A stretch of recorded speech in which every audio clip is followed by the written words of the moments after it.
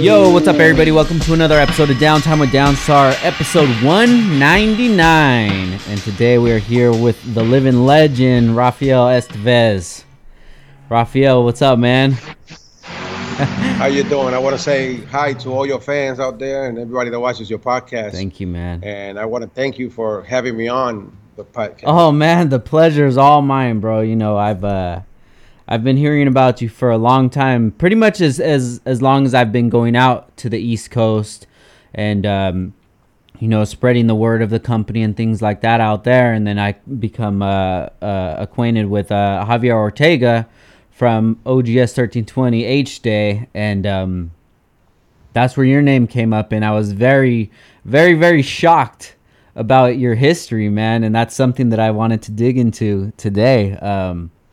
Okay. It's so before we get on, can you just give us a quick breakdown of who you are and what you do? Well, my name is Rafael Estevez. I've been in the racing industry for, I guess, as long as I can remember. That's why Javier calls me grandpa. So, but I've been at it for quite a while. I've been at it since I'm like maybe 16 years old. In the streets of New York, that was something that we picked up. I mean, I picked up to get away from it all. It's not like we had, we didn't have the best neighborhoods, or anything like that. So we always found a way to entertain ourselves. And I used to work in my old Datsun 510. That's how I started. And basically, it was just a children's book and read it and change parts here and there. And then it becomes a passion. Good thing that for me, it became what I make my living out of, and I enjoy it so far. So yeah, that's always a good thing. I love it, man. And I love stories like that because I know a lot of the listeners of the podcast, that's their dream one day, is just to be able to turn their hobby into their career so they can do what they love every day that they work, and that's something beautiful about that. Yeah, a lot of people ask me if I went to school for it, since I basically I do almost everything you can do on a car. I build an engine, I work and put it in, I tune it, I drive the car. It's basically everything, just because you get to grow a love for this that it goes beyond that what you can do. And when you love something, you're going to try your best. You're going to do 200%, not even 100%. Yeah. You're going to go 200% into it. And, that's what I think I've done over the years. Yeah, definitely, man. So let's go ahead and start at the beginning. You say you were 16. Paint the picture to me what it was like living in, Washington Heights? Yes, I grew up in 183rd Street, Washington Heights. Today, that street owns my father's name, which I'm very proud of. My father was worked in the community a lot, so they put the name on the street. Oh, really? That part of my block. What's the street name? Rafael Estevez. Oh, cool. Yeah. So I'm very proud of that. Very cool. And that's where I grew up. In the early '80s, I came to New York in 1978, but I actually grew up in Puerto Rico. Got you. I am originally born in Dominican Republic. Okay. But at 2-year-old, when I was 2, my family decided to move to Puerto Rico, and I did most of my early years there. And then we came in '78 to New York. Going to 6th grade and started. By the time I was in junior high school, I kept seeing these cars, and I was just in a bike. I was just in a bicycle. That's all I could ride. Yeah. You couldn't drive. So I used to go to a place in 190th Street. And I used to ride my bike there, and it was a park. And I used to see these gatherings or these, nice-looking cars. I mean, couldn't make what it was at the time, but the colors, the rims, the shiny stuff, it calls your attention. And you see a group of people gathering around a car and around other people and going and stuff. And then it makes you curious. And it caught my attention, and I actually kept going in a little bit more and more and seeing what it was about. Then I saw that they were raised, and I got to understand what they were doing after a while. I'm just a kid, and I can't go in there and ask questions anyway. So At that time, I was about 11 years old, 11, 12 years old. And from there, that's where my love for cars started. Wow. So 11 or 10, you're on the streets and you see these gatherings. What kind of cars did they have out there? That's the thing. It's a funny story because I never saw American cars. It was always been imports. Mm-hmm. Datsun 510s, Corollas, uh, always imports. Mm-hmm. They had some American cars, but it wasn't that popular. The Datsun 510, which was my very first car, was a very popular car, and 72 Corollas. Okay. That was a very popular car around. Some people have like the Triumph, the TR6. So mostly import cars. So that's why I guess I lean more towards the import side, I guess. Yeah. I never been into the American cars at all. Really? To Yeah, this day. yeah, yeah, to this day. Got you. So 11 years old, you get bit by the bug, and by 16, is that when you got your first car? By like 17, yeah, I finally convinced my mother into giving me a few dollars that I needed, and at that time I used to have like DJ equipment, Got you. and I sold most of it, and got the money in and chipped in, and it was only like $500 Yeah. at the time. So my mom gave me the rest, and I bought this beat up Datsun 510. Got you. So when I love that sound, man. What are they dynoing back there? Yeah, they dynoing a Honda next to Oh, it. nice. I love it, man. So at this time that you're selling all your equipment and you ask your mom to let you borrow that money, what is her standpoint on you and this new hobby? Well, the thing is, she was trying to keep me out of trouble since it wasn't the nicest neighborhood around.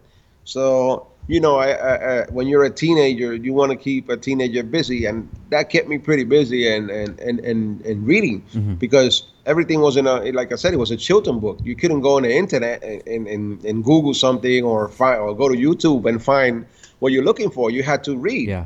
So I keep getting these books and reading, so at least it kept that part of it alive. So I guess that's what she was happy about it. Got you. Then I continue, and I must have put the motor apart a couple of times trying to figure that thing out. It's like you don't know anything. Yeah. We just know how to do some bolts, and we don't even know how to grab a ratchet or anything. We don't even got the proper tools. We were changing engines with a pipe and a change. Two guys on one side, two guys on another side, pull it up, and that was the streets of New York in those days. Yeah. So when you got into this new hobby and you start wrenching on these cars, did you start to make new friends that were into the same thing? Yes, that's something that started to happen fairly quick. Mm-hmm. Mostly from junior high school and high school the days.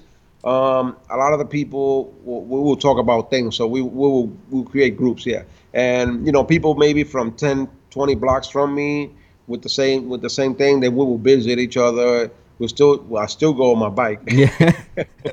And my car wasn't running Yeah. yet. So, I take the train. So I used to hang out in this place called Thayer.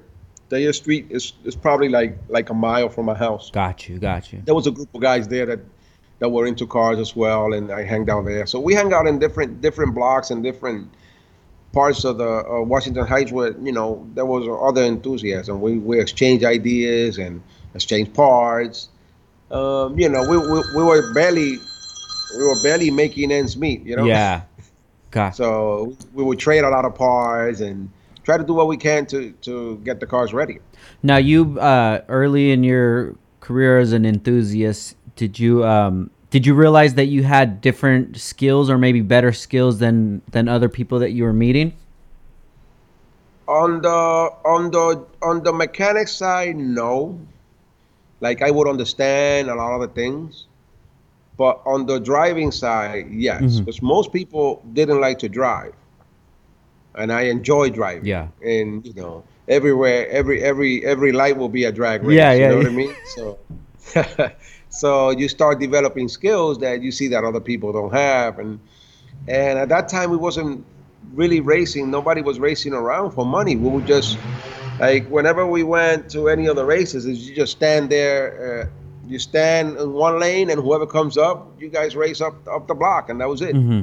That was what we called racing at those times. It was no money because we were all broke. Oh, so, wow. So so we would just race for race, just for the love of the money, for the love of the racing, not for money. just for bragging Until rights. yeah, on for bragging rights, correct. Like, oh, I beat you, or my motor's better. And it's not like we had, 800, 1,000 horsepower cars. Now, the Datsun brought was only 90 horsepower back then. Gotcha. So at 90 horsepower, there's not much you can do. You can floor this thing forever. And you're not going anywhere anyway. We do 100, 120, and we were flying. Yeah. So we thought. Yeah. So at this time, where are you guys racing at? Well, there was a place where I used to go, 190th Street in Amsterdam. Mm-hmm. That was a strip behind the local high school, where it was the longest stretch is about a little bit more than a quarter mile. It's more than a quarter mile. A stretch where there's only one street. There's no other street crossing it, Gotcha. and it was a park and the high school. Mm-hmm. So not too many people hang out around there. It was wide too because it had 90-degree parking, because the people from the teachers from the high school will park there during normal days. So on Sundays, everybody will gather up there. It'll be a park, so the cops wouldn't bother you because it's a park anyway. And then there we will do like maybe must have been like 150 feet, because I think every pole is 50 feet or 100 feet apart. Gotcha. And we will race three poles on the same side of the street. Oh, wow. We would start from this pole to the third pole, Yeah. and that was the race because it was short. Then we needed room to break. Yeah. Oh man. So when you guys are out there racing, and say the cops did show up, did they even know what was going on, or was this just so new that they didn't even know that this was kind of an established thing? Yeah, well, that's the good thing about those days. Like, those days were what I call the glory days for me, for the simple fact that not only didn't know what was going on, like we didn't even have registration, insurance in the car. We took a plate, we slap it on the car, and we're driving. That's it. That's what it was about. Yeah. We didn't even have license. I didn't even have a license, a legitimate license then. And you used to get pulled over, and it's like, okay, park the car and walk. Yeah. Or you sometimes they didn't even give you tickets. They'll just park you, and that was it. Yeah. So it was. I think it was a good time because you get away with a lot of things. Nowadays, this is a lot different. Yeah. No, definitely, man. Well, that does sound like the good old days. So so back then when the cars only had 90 horsepower, who was the man on the street? Who was the fast car out there? Well, there were a lot of, like I said, the best cars that people used to soup up was the 510 and the Corollas.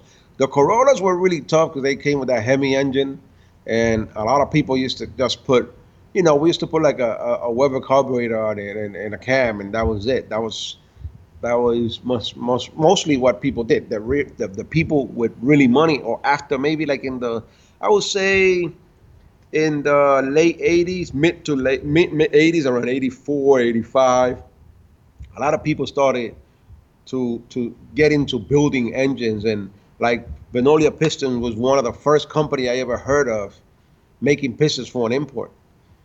And they those were the pistons that people were using at the time, and then nitrous was being used a lot in the Corollas as well. Then the rotaries came around.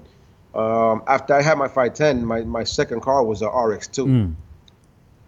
For the simple fact that a rotary was so fast with nothing to do. You just take, in my RX2, I had an RX7, a first gen RX7 motor with a header and a carburetor, and that thing was flying because it revved so high. Yeah. So basically, you didn't have to do anything to it. So it was the less expensive way to go fast. Yeah. Got you. So when did you start to notice that Hondas were fast cars and good cars to start modding? The first Honda I had was a 92 Civic. Okay. and then I had an Integra, a '94 Integra, and this was in the late '90s, Okay. so about the same years, Got you. '95 or somewhere around there. And the first build that I did on a Honda was with a friend of mine, and there was a big race that was going to happen. We didn't have import racing here in any of the tracks. Englishtown, Atco, we didn't have any of that.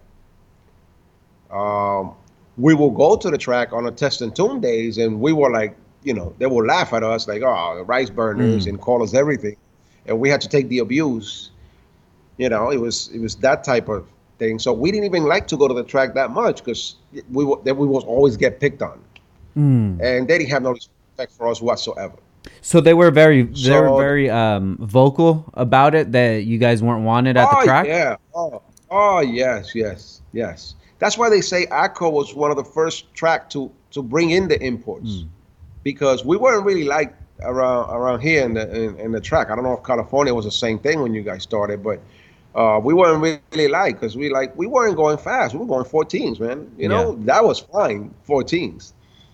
So in 1996, we started building this Honda with a friend of mine, um, and there was an event here that was going to happen at ACO. Some guys from Florida came up, and it was called Street Wars. Okay.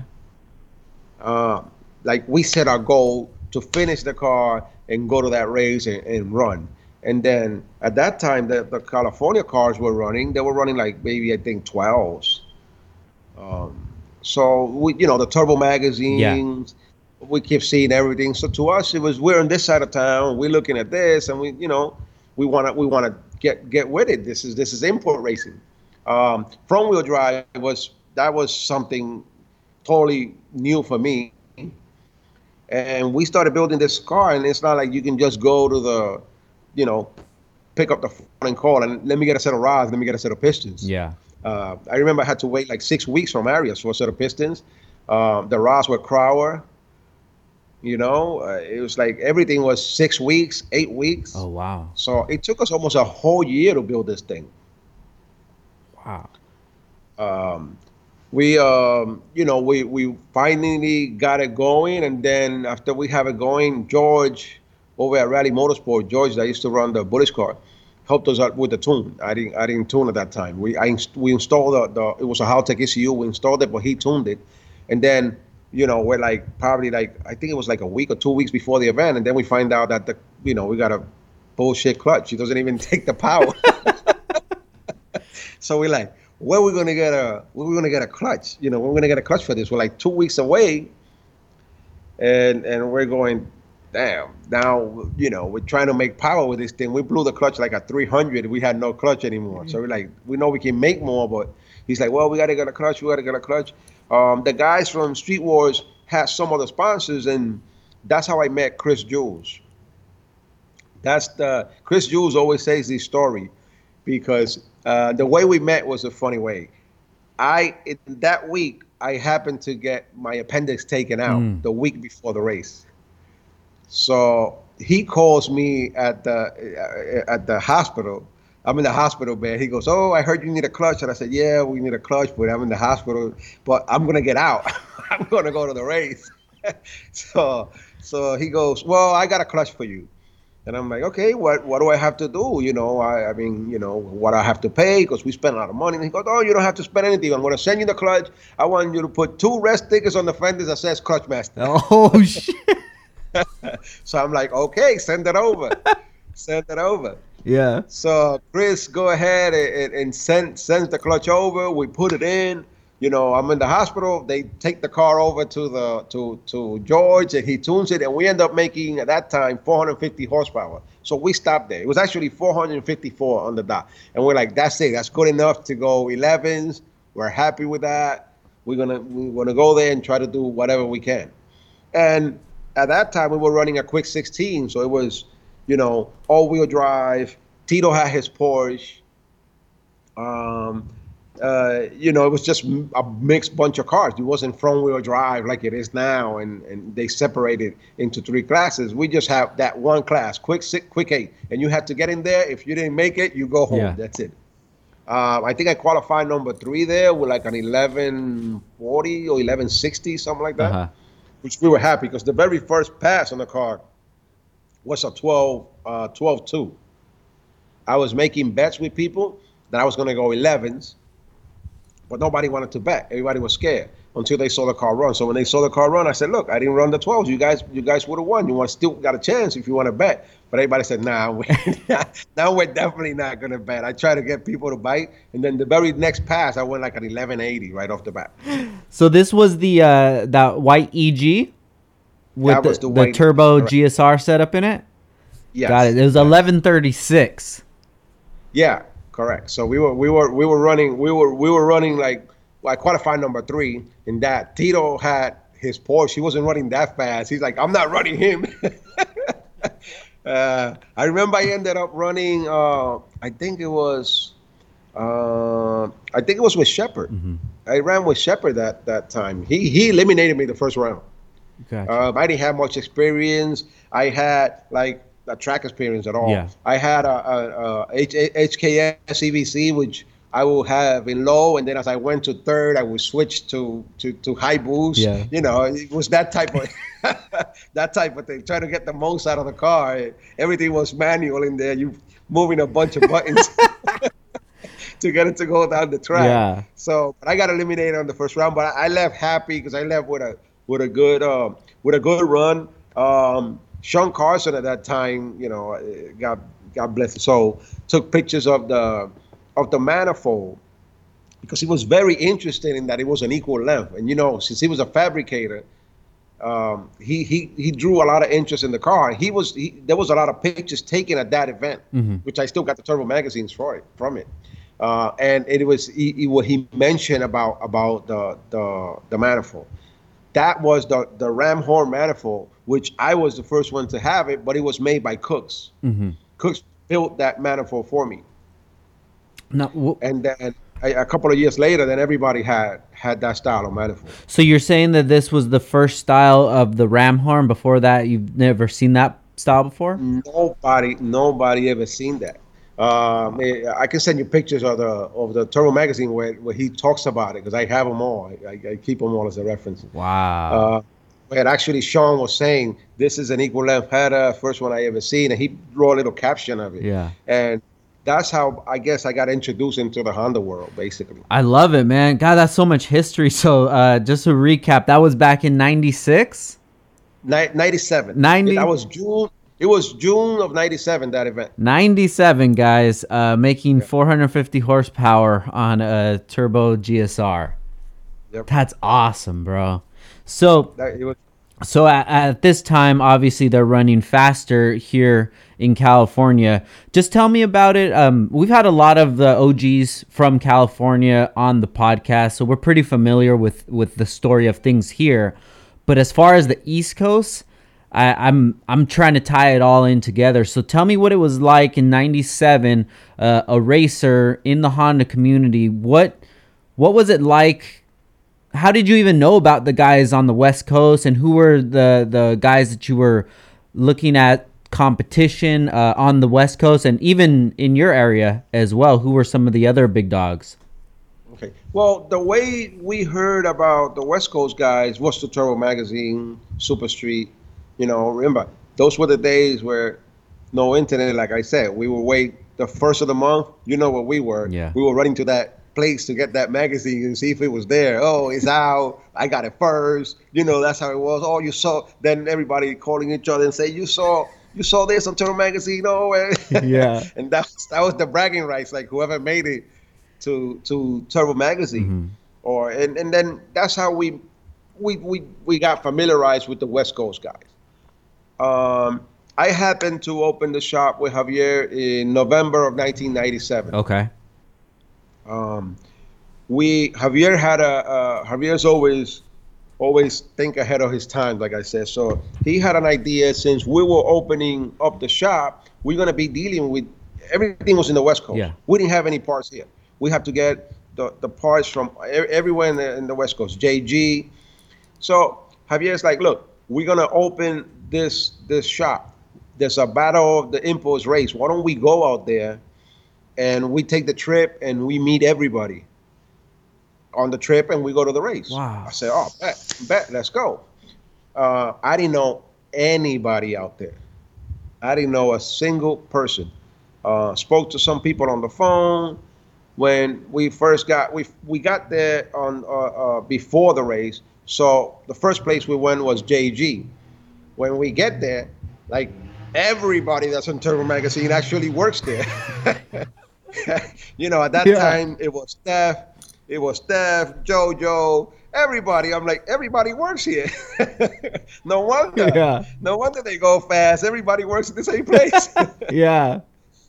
Yeah. So, and then at that time, Steph was beginning to open Honda Pro with Vietnam. So, we actually met all those guys in that trip. Mm-hmm. JoJo, JG, we spoke to him about it. We told him how we're opening a shop and we want to do business. So it was a great thing because we got to meet everybody in face. So whatever we used to talk on the phone, we had a face to the definitely face to the voice. So it was a good thing. We also went to Miles. Mm-hmm. Miles Batista. Yes. He was. I still talk to Miles to this day. Yeah, Miles is a great guy, man. Yeah. So we got to meet all those guys, and then when I go to the race, I see a familiar face because I don't know anybody there, but I see Kirk Miller from AEM. Okay. He was working on Frank Choi's RX-7, which I sent him a picture of that the other day. Yeah. And that was the only person I knew in the West Coast. Because he was actually from here, from Jersey. Kirk was actually from here. Kirk, is he still with AEM to this day? Yeah. Yeah, is he a tall guy? Yeah. Yeah, he's the vice president of sales. Got you. Yeah, I actually I met him. Yeah, he's still living out in the West Coast since then. He moved around the early '90s. Gotcha. The middle to early '90s. He moved out to California. Got you. Okay, man, that's crazy, dude. Like I said, we've had so many OG racers in on the podcast. Steph, Miles, Ron Bergenholtz, and it's so wild that all the stories all just come back to JG Engine Dynamics. Yeah. That's yeah. He was the start of the Honda stuff. He definitely was. Yeah. Whoever wants to say something different doesn't know the story. Like I said, everybody picked up a Turbo Magazine or a Super Street at those times, Sports Compact. Mm-hmm. That was all you saw. Yeah. I mean, starting from his ads everywhere, every car had a JG sticker. Yeah. Every car you saw, no matter whose it was, had a JG sticker. An important part of buying Honda parts online is making sure that you can trust the company that you're dealing with to get you the right parts reliably. You're spending a lot of money and you spent a lot of time researching your build. The last thing that you may want to do is send cash to a website where you may never see it again, and worse yet, never see parts. With Heel Toe Automotive, an 18-year history track record is part of the deal. Heel Toe brings you deep industry connects, professional parts recommendations, alternative ideas when your parts aren't available, and will even contact you if something on your order looks out of ordinary before it ships. Heel Toe's unique checkout allows you to select a deadline to receive your parts to make sure you get them in the time for your project plans. You can buy parts online anywhere, but Heel Toe knows what truly matters to an enthusiast: professionalism, swiftness, and accuracy. Heel Toe is in your corner. Visit HeelToeAuto.com, or you can call or text at 949-295-1668. And make sure you check them out on Instagram at Heel Toe Automotive. Now, at this time, did you realize that you were embarking on something special? Making this cross-country trip, going to JG, seeing all the guys from the magazines? Yeah, I don't know. I for myself, I can't say that I thought it would be like that. Maybe Javier was, because it was his idea. Mm-hmm. So maybe he had that vision, or maybe we just did it to introduce ourselves, which At that moment, maybe I didn't think so. Mm-hmm. But as we started to do business and getting on the phone and ordering parts and becoming dealers for different people, and everybody had to buy stuff from us, that made a big difference, yes, Got you. in the way it started. Okay, cool. Now that you mentioned Javier, how did you guys end up meeting? We met at a parts store. It was it was called Eastern, Mm-hmm. and people used to hang out there. And as I was building the car, I went to get parts there as well. Sometimes we needed parts, they had it, we'll go get them. And that was in Queens. I was building the car in Yonkers, so we're talking about like a 30-minute ride. And I met him there, and I said that we started talking what we were doing. Then he came and visit the shop where I was building the car. He was always interested in it. He had a little EG with a LS motor that afterwards a friend of mine and I built for him when we got good decent power. He was going 13s in it with a LS, Mm-hmm. which was fast at that time. And that's how we met. And he always pushed me to, oh, let's open a shop. Let's open a shop.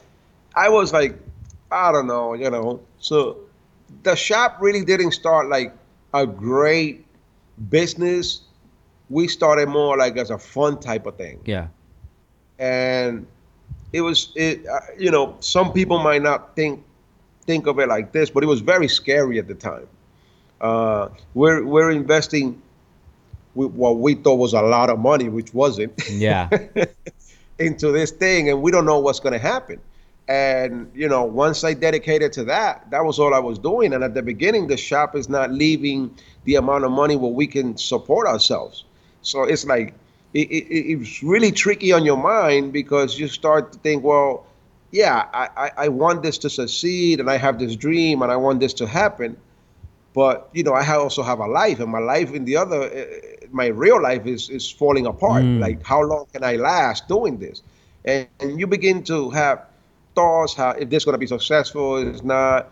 We didn't know anything about business whatsoever, so everything we would have to go and ask, like to incorporate, to do everything was going through lawyers to do this, paying everybody to do that. So we getting short on cash, and then it's not going as planned. We're not becoming millionaires right away. Yeah. So we thought we were gonna be, Yeah. but in a few months the shop starts to build up. Customers kept coming in. We were doing a lot of great swaps at that time, and we were like one of the only ones doing it. So we started to build a reputation. Then in May '98 is when the article comes out.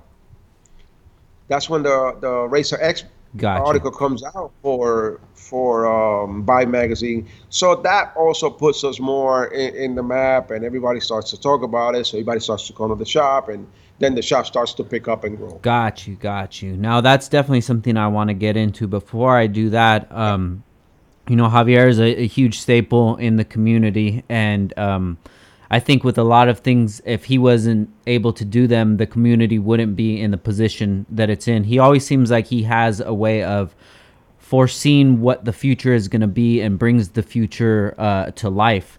Now, did you notice those skills in him in his younger age of like, yo, I see this shop, we could turn this into something?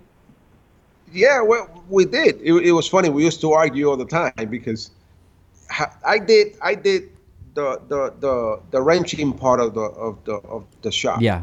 I was changing the parts, doing the swaps. He ran the office side of it. So we used to argue a lot because Javier would go, one bolt, 50 cents. And I'm like, dude, how you gonna put a bolt? Just add it onto the bill somewhere. Because when the guy comes and he says, you charging me for a bolt, we're going to sit here and argue with him for days.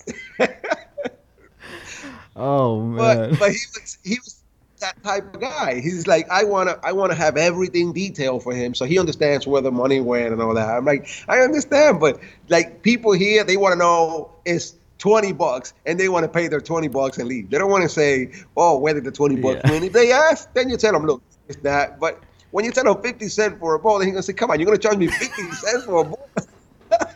They don't understand we have to buy the boat as well. Yeah.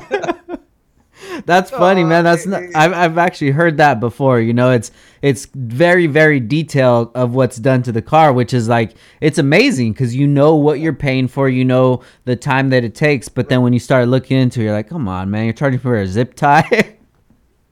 Yeah, we just, it's the right way to do it Yeah. because, we have to buy it ourselves, but you just have to build it.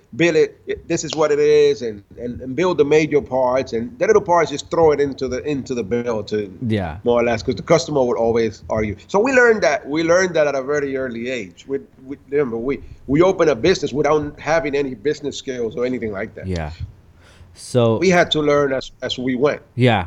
So prior to May '98, just paint the picture of to me what it's like having the shop, and what's your free time like? Are you guys going to races every night, or what's it like? We were trying, yeah, like that's one thing we had here in New York. We had a lot of racing. Every night from 10 o'clock on, there'll be different places to meet. That's always been a good thing in the tri-state area. Yeah. Because you got to include Jersey and all of New York City. So there'll be a lot of places to meet, where there'll be Horns Point, the Bruckner, the Hutch, which the Hutch has been, that's one of the highways here. Mm-hmm. And at the Hutch, people have been racing since the 50s. So we didn't discover that as import. That was all American territory. That was all American. Most of the people in the Hutch was American cars. Gotcha. Until we started getting fast, because we will catch these guys because they'll look at an import and say, "What can that run?" But once they realized these little Hondas were going, they respected. That's when the respect started to come around. Mm-hmm. Now, did after you guys start running these numbers, people start to realize that these Hondas and these imports are fast? Did the atmosphere change at the track? What really made them realize wasn't actually the number, because we were going like 1130s at 133. Now the mile an hour was what was getting them, because they're like, wow, they should be going like nines. Mm-hmm. Yeah. With 133, 135, 140, those were the mile an hours we were getting. So we were getting a lot of mile an hour. Plus, we were running the cars. We didn't have a big set of tires that you can get. All you can get was the little 15 by 23s at that time. Mm-hmm. That was the only tire you can get, which was an M&H. Was an M&H tire, Mm-hmm. 15 by 23, and that's what we were running. I would drive the car with no rear seats, just the two front seats, no roll cage, no nothing. Put these two slicks on, boom, go 1130 and get kicked out the track. So everybody's like, oh man, that thing is fast. So the bike guys was one of the first guys to start realizing. They used to gather up and say, come look at this car, man, it's gonna go like 130. It was funny because those were one of the first guys at the track that came, at least to me, and started saying, what you got under there? Let me see what you have. I said, well, it's just a little Honda motor with a turbo. That's what it is. Yeah. It was the beginning of the turbo area as well. Like, we didn't know much about turbo. Remember, running 14, 20 pounds of boost was crazy in those days. Yeah. That was like insane. Yeah. Running that much boost. It sounds like a new era was about to approach. Yep. So let's go ahead and we begin to find the weakness of the motors as well. That's when we start knowing about the sleeves. That was a good relationship that came from going out to California, and from that event here in Akron. That since I met Sean, he made us Black Guard dealers in the East Coast. So we were so you have to buy it from us no matter what. Mm-hmm. So that was a good thing for him. Got you. That we got from that. Yeah, that's definitely I could see that being a good trip, especially without having social media. The best way to make these relationships is person to person. I still feel like that to this day. Yeah. Social media was the magazine. Yeah. You gotta wait a month. You gotta wait a month for social media. Yeah. So let's let's get into it, man. I was speaking to Javier earlier, and he was giving me a little bit of the backstory. So he said that he met Kenneth Lee, and Kenneth wrote he worked for the Daily News, and Yes, he was putting together a story for the Daily News, and then he wanted to put together another story that reflected the racing, and that's when Javier introduced him to you. that's correct. Yeah, he went to a local track that was in Long Island, which is closed now. And he was actually not writing for Vibe magazine. He was writing for like the Sunday paper on the Sunday part of the paper on Daily Yeah, News. They gave him a story, and he wanted to talk about street racing because a lot of people didn't know. Even though we were like everywhere, you will ask people that had nothing to do with it. Do you know about any street racing in New York? No, that doesn't happen here yeah, because it will happen late at night, got and you. those guys are sleeping, you know. Yeah, So yeah, ready to go to work the next day. Our work time is at night. yeah. So he wanted to write about that, and he did. He wrote about it. Afterwards, Vive gives him he approaches Vive. He want to do a freelance for them about street racing in New York. They give him the go ahead. They don't tell him how much he has. So he thought he might have maybe. We started this saying it was going to be probably like a quarter of a Got you. page, just a small write up on this. As as he means Javier, he was actually going to do the story on somebody else. That's the funny thing. Mm. But the guy didn't speak too much English. So it was very hard for him to communicate with him because he doesn't speak Spanish. So he keeps asking people, who should I talk to? So everybody he will ask, who should he interview, will say my name, Ralphie, Ralphie, Ralphie. So he's like, who's this Ralphie guy? I keep hearing him, but I never see him. So until one day that we were at a race and I get out of my car, and Javier always makes fun of that because he said I got out with my leather jacket and my shoes. And I was going, I was, like I said, it was a race, but I was going to go out afterwards. So I'm like, I'm ready to go, man. I'm just going to race, get my money, and So what and was go your spend. outfit? Tell me the outfit. I had jeans with pointy shoes, what you use at the time, and a leather jacket. I mean, like this guy don't even look like a racer. Look, so that's how I met him, Okay. and we started talking and meeting in different places, and I kept showing him the different areas of New York. Then we would sit, and he would ask me questions, and he would write it, and it really took a while for that story to go through. Which at the beginning, when he came with the camera and all that, people wasn't happy with him taking pictures. Mm. We're street racers. They're like, come on, man, no pictures.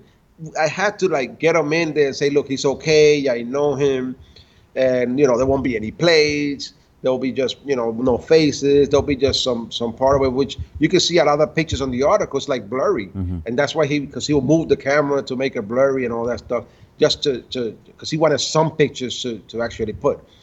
But he took so long doing the story that at some point I'm going, is this guy like for real? Like, you see, I know he write for. I saw the story on the Daily News, but is this guy a cop or something? Because we went like 2 years, man. Wow, no way. Yeah, we went like 2 years talking about like the places to raise, my life story. Like he wrote everything. He had more than those 2 pages that he wrote, Yeah. and he even got a ride. Like at the end of the story, he said, "Look, I think I have enough to do the story." He if you look at the reunion, the Vibe reunion where him and I are talking about it, he never forgets that day because he said, "I want to ride in the car. I want to ride down the mile in the car and see what it feels like." Yeah. Okay, no problem. So I was with a friend. We had no back seats. Yeah. But my friend gets in the back, so he gets in the front. And I'm doing like 140, 150 down the mile. And my friend is with a Dixie cup with alcohol in it. And he goes, "Yo, slow down so I don't I don't drop my liquor." He keeps saying that story all the time. He goes, I couldn't believe the guy's just sitting in the back, no seat belts, and he's talking about his Dixie cup that he's gonna drop. Oh my God. It was that in the reunion he talks about all that, but that was the final part of the story. He said, I want to feel like get a feeling for the car because he's listened to everything I said but he's never been like in a car really fast. Yeah. As a matter of fact, he didn't even know how to drive stick, and he bought a Honda, Uh-huh. and it was automatic, and I converted it to stick for him. And Javier and I go to deliver the car to him at the Daily News office downtown. Yeah. And I said, okay, here's the car. I give him the car, and I said, okay, goodbye. He goes, wait a minute. I said, okay, what the problem? He goes, can you give me a quick crash course on stick? I'm like, no, man, no way. This guy does not know how to drive stick. And it's like, we're in Manhattan, dude. How am I going to teach you how to drive stick in Manhattan? The traffic is insane. And this dude is like, just give me I'm a quick learner. Give me a quick course. I'm like, I can't believe this is happening to me. Javier was just laughing. Javier was dying laughing. So Javier's following us, and I'm here showing you got to do this, and then I get off, and he gets in, and it's like, okay, slowly on the clutch, blah blah. I said, okay, look, you can make it home, man. I gotta go. I gotta go. You can make it home. That's what I said. So like I said, just call me when you get home, man. I want to know you got home safe or whatever. Yeah. So the guy left. He took the whole night. He spent the whole night to perfect how to drive stick. And the next day he called me, goes, yeah, I already got it. I got it down packed all last night. My roommate was showing me and all this. I'm like, you crazy. How are you going to make a car stick and you don't even know how to drive? So that's how I met his roommate. And his roommate is the guy who actually did the logo for us. Okay. His roommate was an interior designer in Manhattan, and we did a couple of work on his car. So he wanted to do. He said, "Can I design a logo for you guys?" And he was the one who came up with that DRT logo. And that's the one that you use to this day. That's the one. Wow. Yeah. And the funny part is that the logo, he took that picture from the first from Turbo magazine. Yeah. That Sean took, and he says that the D, that's why the D is like a curve and the R is a curve. He said those are like the headers and the pipes. You know those artist guys have a meaning to everything. Yeah. So he explained it to me. I'm like, whatever. We like the thing, dude. That's it. Wow, dude.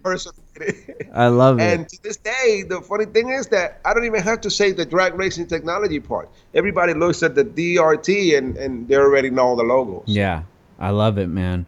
So the time that you meet Kenneth, the time that you spend with him, what is your idea of him, and what is your idea of the whole story together? What are your thoughts about it?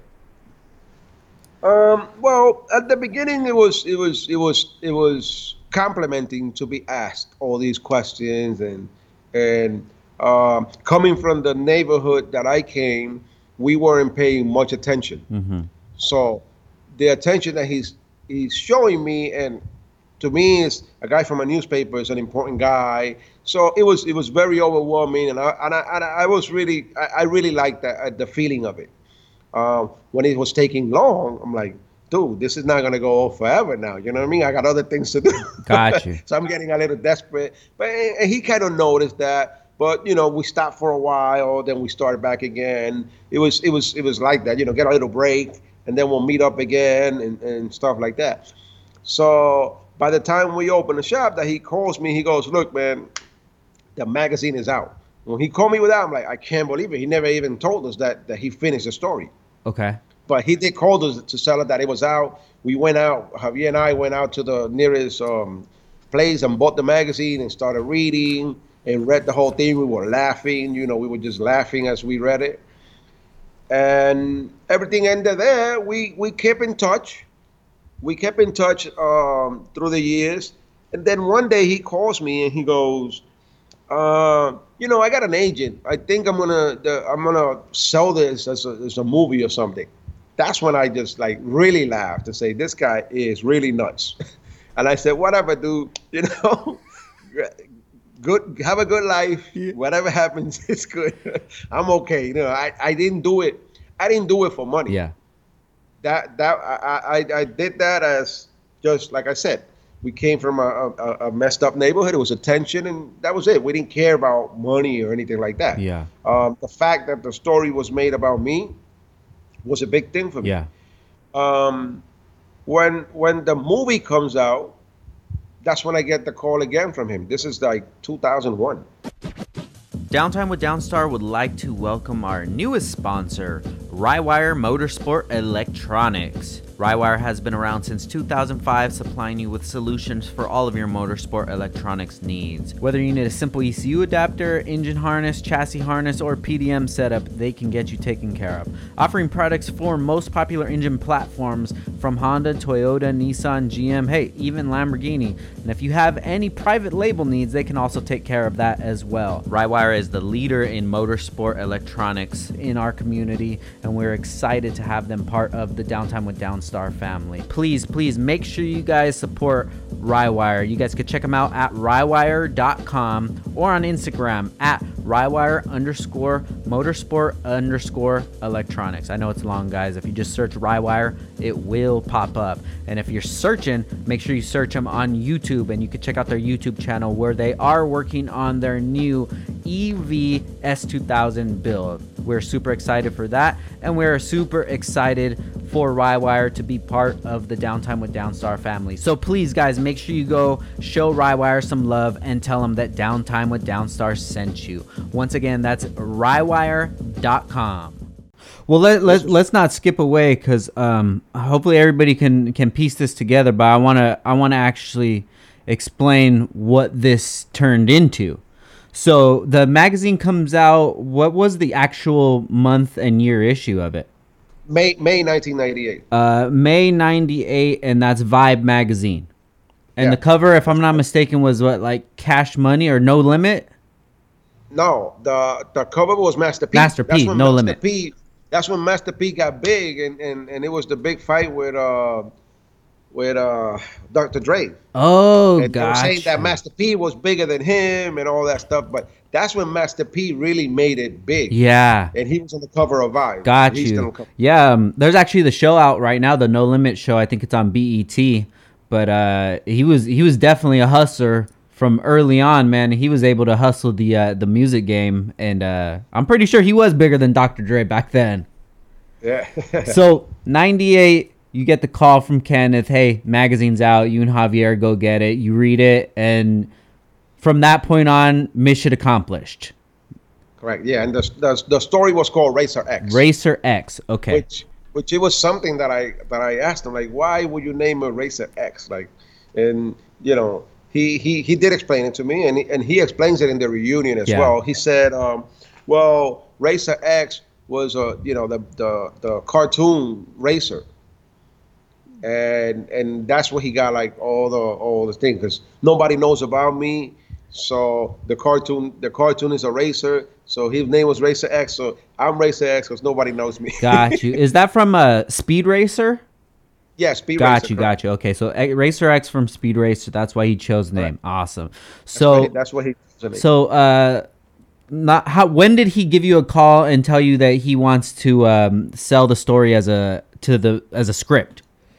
It was a little bit after the story came out. I think it was about 99, probably. Got you. It was before the 2000. I know that. So there had to be some buzz, right? There had to be some buzz around the story, and it's gaining some interest. I guess since he's in that type of world, that wasn't my world. Like, yeah. That's another interesting part of that story. Vibe magazine is not a car magazine. Mm-hmm. It's not a magazine that I used to go and pick up. It's a music and entertainment magazine. Yeah.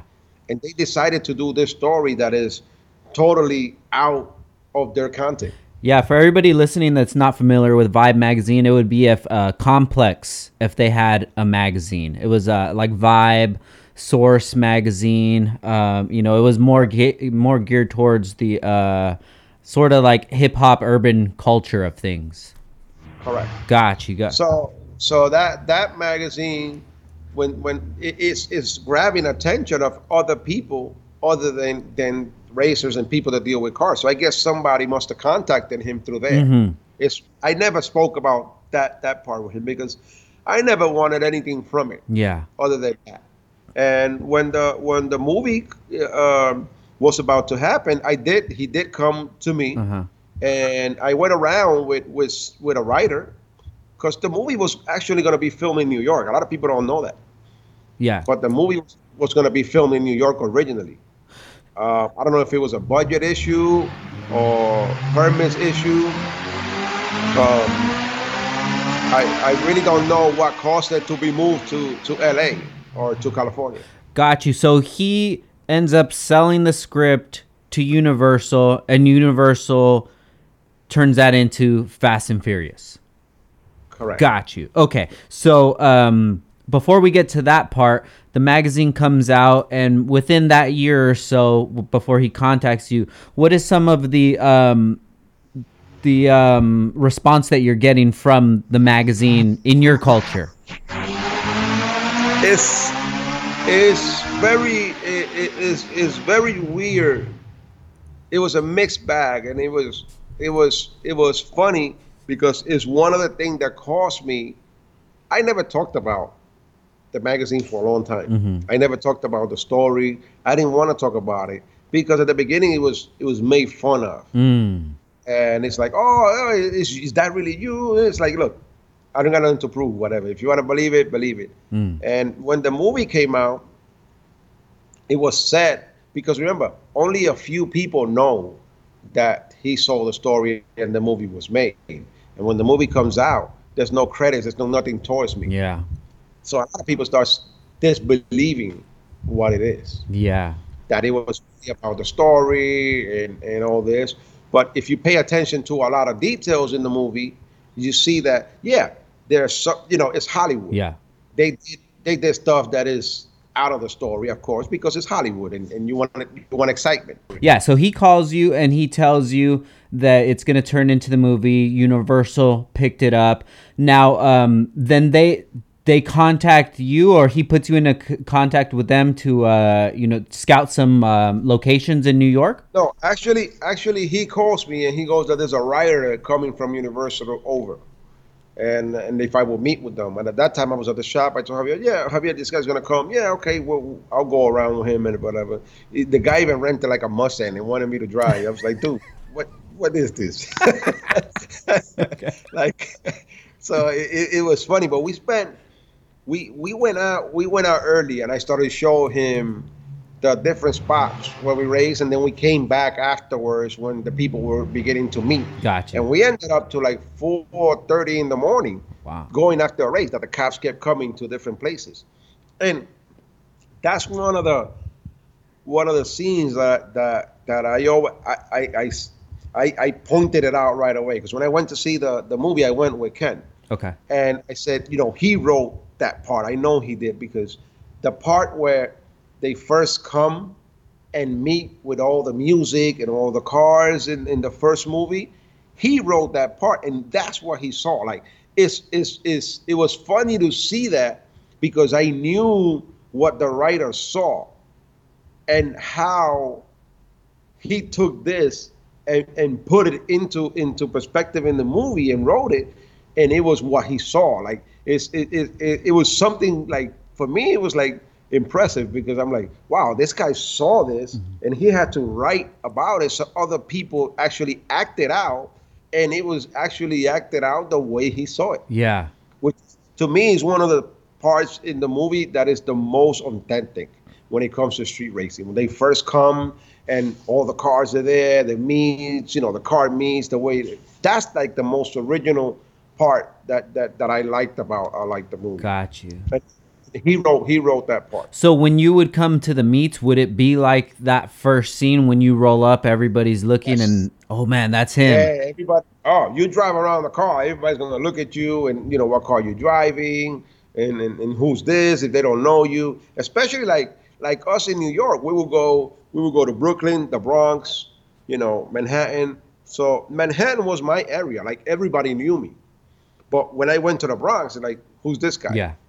And you had to be careful. Those days were gang days and stuff like that. And you got to come in nice. You can't come in all loud into a different neighborhood because stuff can happen Yeah. really quick. Stuff can elevate really quick. Yeah. So that's the way it was back then. But you learn how to deal with it. We're at the end, we're racing, and when we begin to talk racing, everything gets forgotten. Who you are is we're gonna race, and that's the end of that story. Yeah.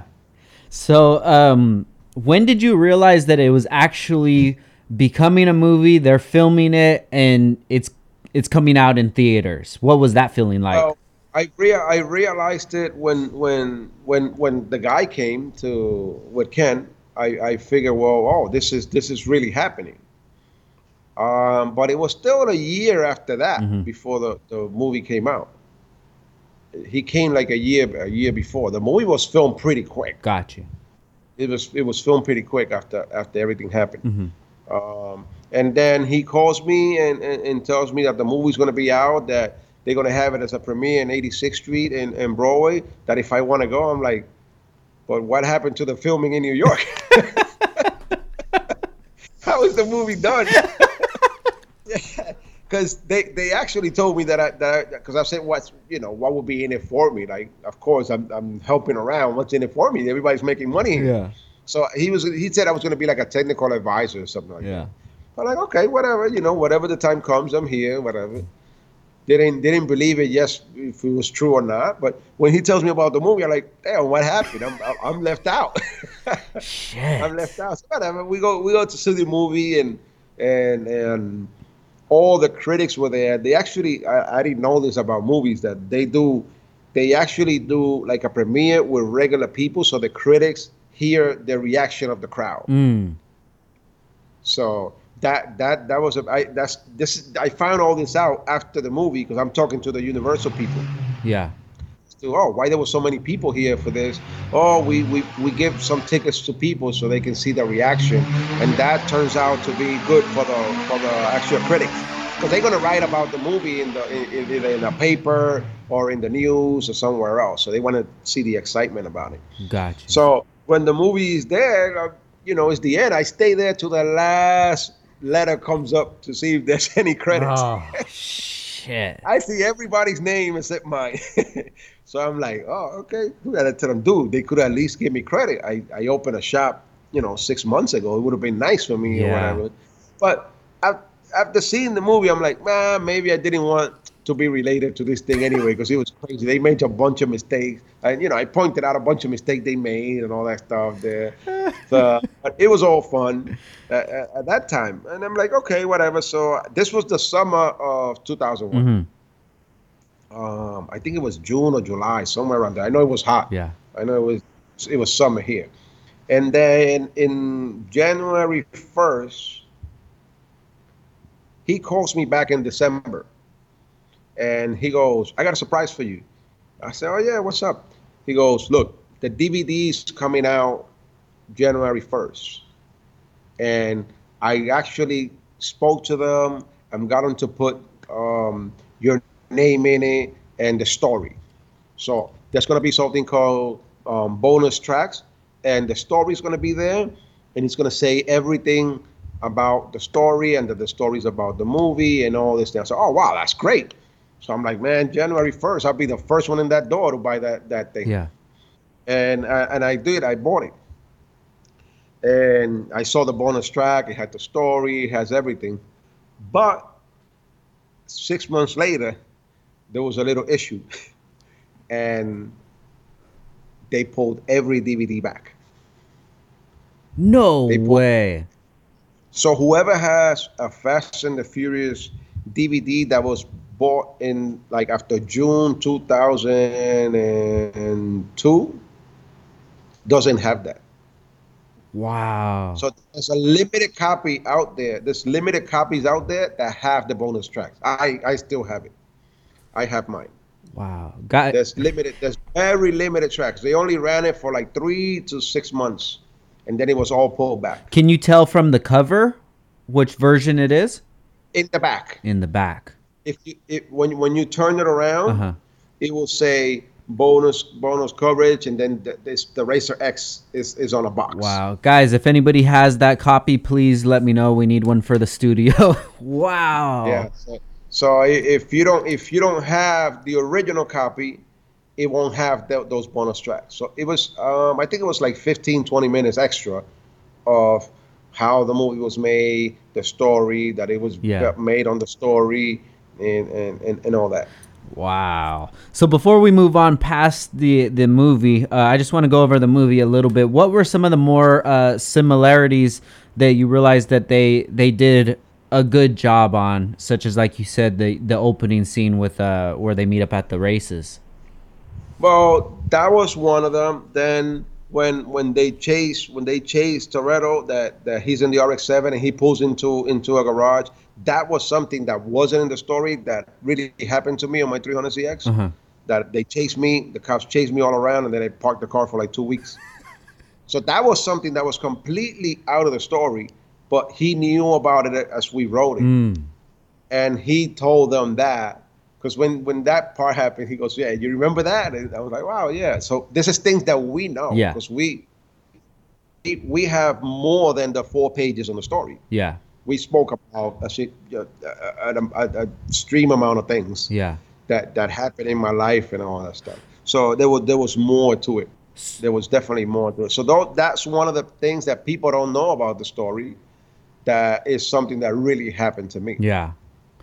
The part about the thing, they always remember the racing family, and all that. It comes from me explaining to him how, like I said, I will go to Brooklyn, I will go this, and we didn't know each other, but we're racers, so we begin to interact as a family because we're racers. Even if we're gonna race each other, we still respect each other as racers, not as anything else. After that, we can be whatever. But right now we're racing and we're talking about it, and we had that family feeling, and that's what they try to portray as that group. Remember, that group was very tight. Yeah. They ate together. They did everything together. Yeah. So they portray that, and those were things that we spoke about, and that was stuff that he will tell them from the story as well. Got you. And people don't know. People don't know anything about that. When he says, "I live my life a quarter mile at a time," I used to say that I wanted to run 10 seconds so bad, man, because that was the hot thing to do back then. You ran 10s, and it took me forever. I went 11-0, and I stood there for like 3 years. So, so I used to say I live my life 10 seconds at a time. I used to say that. I want to just run that 10 seconds so bad. And when I did, it was like, whoa, like everything off my shoulder, basically. That's what that was. No way. So that was your saying. Yeah. So that was that. They kind of flipped it, Yeah. but that's what I used to say. Wow. As we was writing the story, I always said, and he kept asking me, when you going to run 10s? I'm like, look, man, I'm trying. I'm trying, it's not that easy. Don't worry about me. Finish the story. Yeah, and then the guys in the West Coast were running 10s already, so it was even more pressure. Yeah. It was more pressure. Got you. So it's safe to say that you're the real life Toretto. You can say it up to a way, but that's what people say. I never spoke about it, and that's why a lot of people didn't believe it. Yeah. I never mentioned it, when people used to ask, "Oh, I heard it was based on a story about you." Yeah. I never talked about it. I didn't talk about it probably until 2009, 2008. Wow. Until maybe the number 4 came out. Yeah. Yeah. I never related myself to it. I wanted to stay away from it because all the things that they portray was not what I was about. Yeah. And the minute people ask me, it's like, "Dude, you really used to go around and steal trucks?" I'm like, "Dude, it's a story." It's Hollywood, So it's like, man, I don't even want to talk about this with nobody. Yeah. And when I heard about the story, it was just so hard to believe. Just trying to put everything together, but when you see the story and you read it and you just put 2 and 2 together, that's actually just the way that things happen, and Yeah. Well, the story kept getting bigger as more of them kept coming out.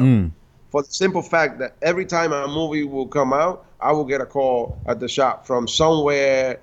It will be Poland, it will be Spain, the UK. Some writer now writing about it. Oh, is this true that this story was about you? And like, yes, okay. So can I interview you? And they will do little interviews here and there. And that's how the story began to surface in the internet. Mm-hmm. Like if you look for the story now, it's in every language. Uh-huh. Every language you're gonna find it. Like right now, you punch in my name in Google, and everything comes up about the story, about me, and so that's how the story began to run around in the neighborhood, and that's when people started to actually come and ask me. The first person that interviewed about me, that interviewed me about the story, was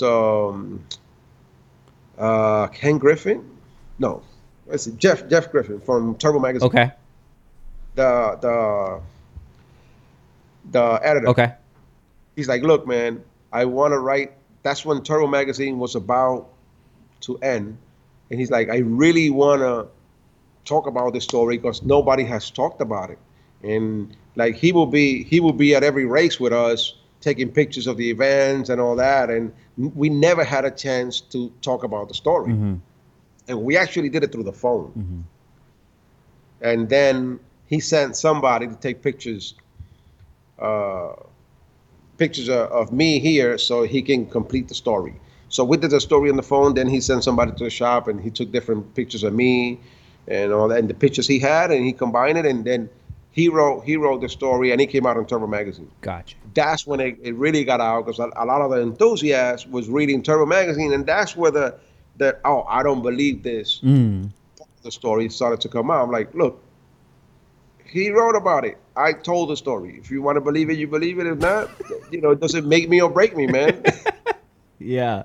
But people started getting more information, and at that time, the internet was coming around and all that stuff. So, and the word started to get around, and then people started to realize, wow, it is true. The story is true. Got you. So let's go back to the end of the first movie. The thing that happens with the DVD, it gets pulled. What is your overall feelings about the movie, the way that everything went, and then you seen something that was based off of you turning into its own entity and just skyrocketing out of this world? Well, the pulling didn't hurt me. That they pulled it. It didn't matter to me. Like I said, at that time, I didn't want to be part of it anyway. I was actually disgusted from it with all the dirty things that Hollywood has, and the portray that I was getting from it wasn't a nice image either. Yeah. The way I would get it, that was the story about that. So you used to steal and you used to do this. Got you. So I'm trying to run away from that image because I'm running a shop, and I don't want that image portrayed, me being portrayed as that, right? And neither did Javier. So it was a while between that before I started to actually embrace that. Yeah, okay, the story's about me and all that. And like I said, that's why a lot of people didn't believe it, because they're like, well, he don't even talk about it. Yeah. One of the most critical parts to any build is the clutch. Without a proper clutch, you won't be able to get that power to the wheels. No one wants to spend hundreds of dollars on a clutch that won't hold their power for more than a few races or spirited drives. It is important to go with a clutch that you know that you can count on. That's why many people choose Action Clutch over the competition. Action Clutch offers OEM replacements all the way to 1200 plus horsepower that can be found everywhere, from street cars, drag cars, and even Formula Drift vehicles. Action Clutch makes all their kits here in the USA with material sourced locally in Los Angeles. Not only is Action Clutch made in the USA, they have also made a strong focus this year to give back a percentage of sales back to the community during these hard times, providing impacted families with groceries and other necessities. Contact Action Clutch today with whatever you need, and you will receive the family treatment. You can find their product line at actionclutch.com. If you don't see what you need, please feel free to call them at 323-269-6051. You can also DM them on Instagram at Action Clutch, or email them at sales@actionclutch.com. If you need help choosing a kit, Action Clutch can get you set up with the right kit for your build. Yeah, when I found out about it, it was more a secret kind of thing. Yeah, yeah, it was going around. That's basically what was going around. But my answer to everybody always was, Google my name. That was my answer. And when people did, it's like, wow, oh, it is true, it is true. So yeah, Yeah. and then more and more people were writing about it, and more people were saying that this was truth, and actually going into Google and look at it the way I said it, and then the story kept popping up and popping up and popping up. But when it really got big was in 2015 when Vibe did their reunion. Mm. That's when a lot of people say, wow, it was true, because they actually interviewed us for like an hour, and it was him and I, Ken Mm-hmm. and I, talking about all the things we want to. Now, somebody else is actually saying, yes, this is the guy who actually wrote the story, saying this is the guy here. Yeah. And that particular thing was going to be bigger because uh, Ben was supposed to be in it, but and Michelle also, Uh-huh. but it was conflict with the schedule and they couldn't make it. So Vive didn't want to lose the opportunity as they saw it. They saw it as an opportunity that it is the 15-year anniversary, and they wanted to do the story. And at Gotcha. that time I was online, so they got a lot of views of that interview, and it was done on my shop. Wow. So after that interview, did you notice any of that attention come over back to the shop? Yeah, everything, a lot. Man, people came around with the Turbo magazine so I can sign. I'm like, dude, that's not happening. I had a guy get out in the middle, parked in the middle of the door of the shop, like in the street, get out and say, "Yo, I saw the Vibe magazine, man. Can you sign my thing?" I'm like, "You're kidding, right? Because you come to the shop all the time. You're kidding, dude." It was funny. Yeah. It was really funny. It was really funny. But I signed it for him. I signed it for him. And I started to get a lot more attention. Yeah, after that. Yeah. Did you just not think it was as big of a deal as it was to you that it would be to other people? Um, I mean, I guess I'm a regular guy. I'm not a person that like to be in the limelight or anything like that. So Gotcha. I took it as I'm the same guy no matter what. Yeah. But and then seeing these people coming up to me like, oh yeah, there's nothing I can say. Like, what can I say? Look, yeah, the article was written about me, and the article was a movie. That's it. It's not like I'm one of the actors in the movie. you Hey, well, you know? still have a chance. They're probably going to go to 15. So maybe we'll see you on Fast Yeah, and I Furious know. 13. Listen, if this pandemic wouldn't have happened, they would have had number. I think they're number 9, right? 9 or 10, one of them. Number 9, yeah. And number 9 is kind of personal, Yeah. which is something funny because somehow, some way, they get out of the Racer X story, Uh-huh. but whenever they want to bring something back, they go back to the story. Yeah. Like after Tokyo Drift, right? Mm-hmm. Remember, Van Diesel wasn't in that movie, Yeah. and when they come back, I think it's number 4, Uh-huh. after Tokyo Drift. It starts this way. It goes somewhere in the Dominican Republic, and then all of a sudden, Van Diesel comes out, and supposedly that he left the Dominican Republic, and now he's back, and that's how they bring him back into the series. Mm-hmm.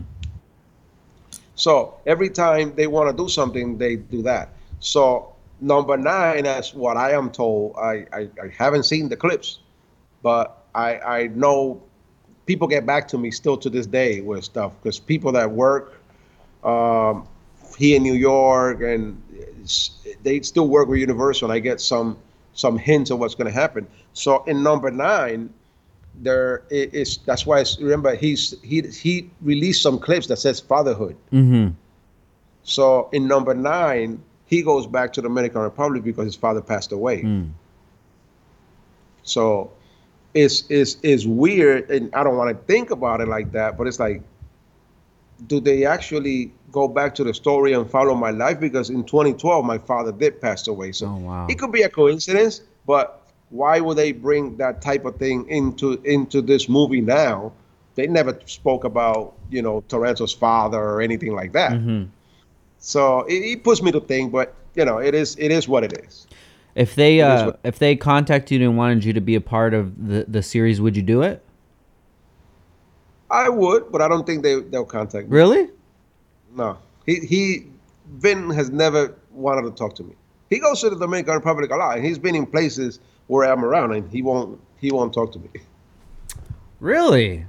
Yeah, that connection's never happened. Do you think him as an actor can understand the significance of the part that you bring to it, with him not really being part of the culture? I don't. I think in a way he does, but I really don't get why he wouldn't want to contact me, because he actually, when I forgot what number was, it was 2008. So whatever that number of the movie was, I think it was 7. He went to Washington Heights to promote it. Huh. He promoted it on 174th Street. He closed the street. He did a big thing there. He was there. He knew I'm from Washington Heights, so you're gonna promote that. Might as well contact, but no, there was no contact at all. So, wow. I guess he knows the value of going after. A lot of people say that most of the movies that the Fast and the Furious that were based on more or less cars made less money than the newer ones with all the crazy crashing and all the stunts and all that stuff. Yeah. So I don't know. Maybe he doesn't see the value in that. That's what I can say. Yeah. Well, we can definitely see it, man. Yeah. And for everybody listening right now, it just takes a quick Google search to put 2 and 2 together. But I've definitely done my research, and this story is 100% true and mind-blowing too.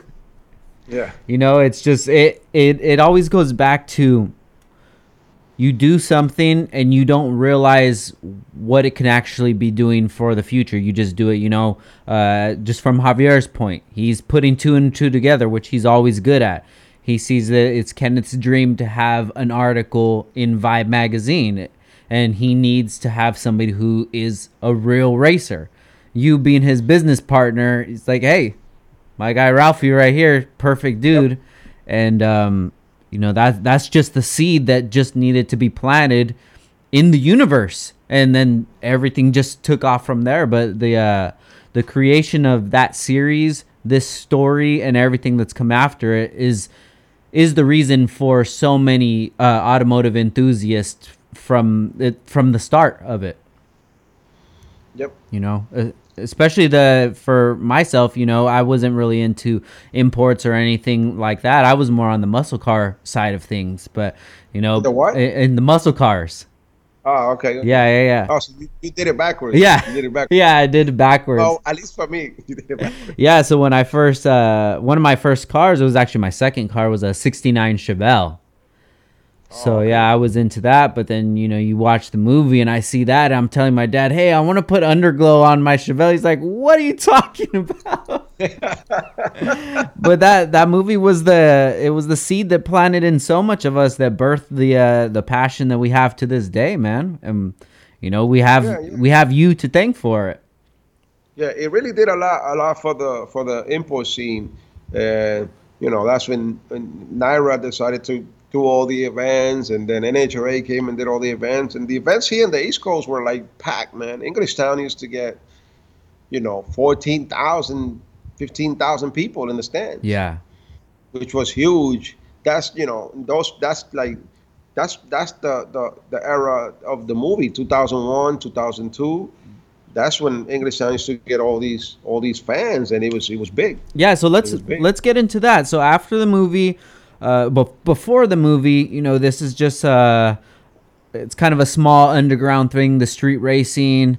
And then after the movie comes out, what are things like? And yeah, what is it like? Modding Hondas now. What is it like at the track? What is the reception that you guys are getting now from the older guys, the muscle car guys? Okay. Well, at that time, I started to build my car in 1990. I got it in 98. Mm-hmm. By 99, I was already racing it. Okay. I got the car from a junkyard that actually picked up the cars. They used to pick up cars in the street, and then the city used to let them keep it and just to get them out of the street. So they will pick them up. So what they wanted was the engine and few of the parts back because I'm not going to use them anyway. I was going to take the interior, all that. So whatever I was going to take off, just dismantle it for them, give it to them, and keep the body, which is what the deal that I made. And they gave me that body, which I think I was one of the first EKs. Mm-hmm. Everybody had an EG or an EF Mm-hmm.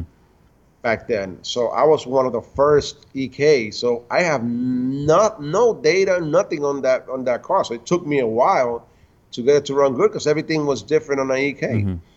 Mm-hmm. The way the motor sat, everything was different. So by '99 I started running it. I think it was 2000 that we decided to make a twin turbo, which started out as a joke. That started out as a joke because I didn't tune the car back then. Uh, Joe Spetta Senior Mm-hmm. from Turbo People out here used to tune the car, and he used to do a lot of Mustangs and a lot of muscle cars. The import side came from me. I kept bringing him the imports, and it was funny to him because he's like, "Oh, this is half of a motor." Yeah. So he used to build these twin turbos, 5.0s, and make all this power. He goes, I wonder what will happen if we make this thing twin turbo, if it'll be better. Yeah. Because we tried putting a big turbo, and remember, we didn't have the technology we have now on turbos, so it was a lot different. It was a lot different the technology then, so it wouldn't work. Like we tried to put a 66 on the car, and it was like really laggy, and it was hard to drive, and all that. It was hard to drive, so we decided, let's make a twin turbo. I'm like, you gotta be joking. He's like, look, I'm gonna get everything. I'll call Turbonetics. I get everything. I'll supply everything. All right, let's do it. Let's do it. I go back to Cooks again. Now Cooks looking at me like, oh, okay, what do you need? I said, look, we got to make this thing twin turbo. This is going to be the first import twin turbo Honda. And he goes, you guys are joking. I'm like, no, I'm not joking. I leave you the car. So he came up with a design that I got the header here somewhere still. Uh-huh.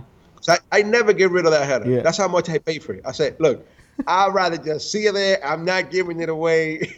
I'm not doing anything. So he came up with a design that came up and came down. Okay. So it's almost like a up pipe but backwards, Got you. right? Like a top mount but backwards. So he made it. He goes, look, I made the twin turbo header, but this is two headers in one. Mm. I'm like, what do you mean? He goes, well, since I think you guys are joking, I made it so you can put two T3s, which is what you're going to use, two little small turbos. And if it doesn't work for you guys, then you can just take this off and a T4 will fit right on it, facing forward. Facing forward, because my turbos were facing forward. Yeah. So I said, oh, great, good. So, it cost me an arm and a leg, but at least if this don't work, I'll go back to my old stuff and I'm back in business. Yeah. So the messed up part is that since he did that, he made the turbo too low because he said that the header should have a certain length and it has to be that length. I'm like, dude, can you just make it shorter so it's not that low? Because what am I going to do? He goes, I don't know, put a pump or something. So we had to put a Weldon pump with like a little can. Yeah. So the drain will go into the can and the pump will pump it back into the motor Oh, because it was low. yeah. And the car turned out to be pretty good. I mean, we ran 949, We went out to the first NHRA. That's when Jojo ran eight something. I think 870 he ran in that event in Gainesville. Uh-huh. And we ended up, to the semifinals, and I lost to the Venom car because I actually rolled. I would have beat the Venom car that day and went to the finals. So Kenny Tran ended up winning that Oh, race. you red lit it?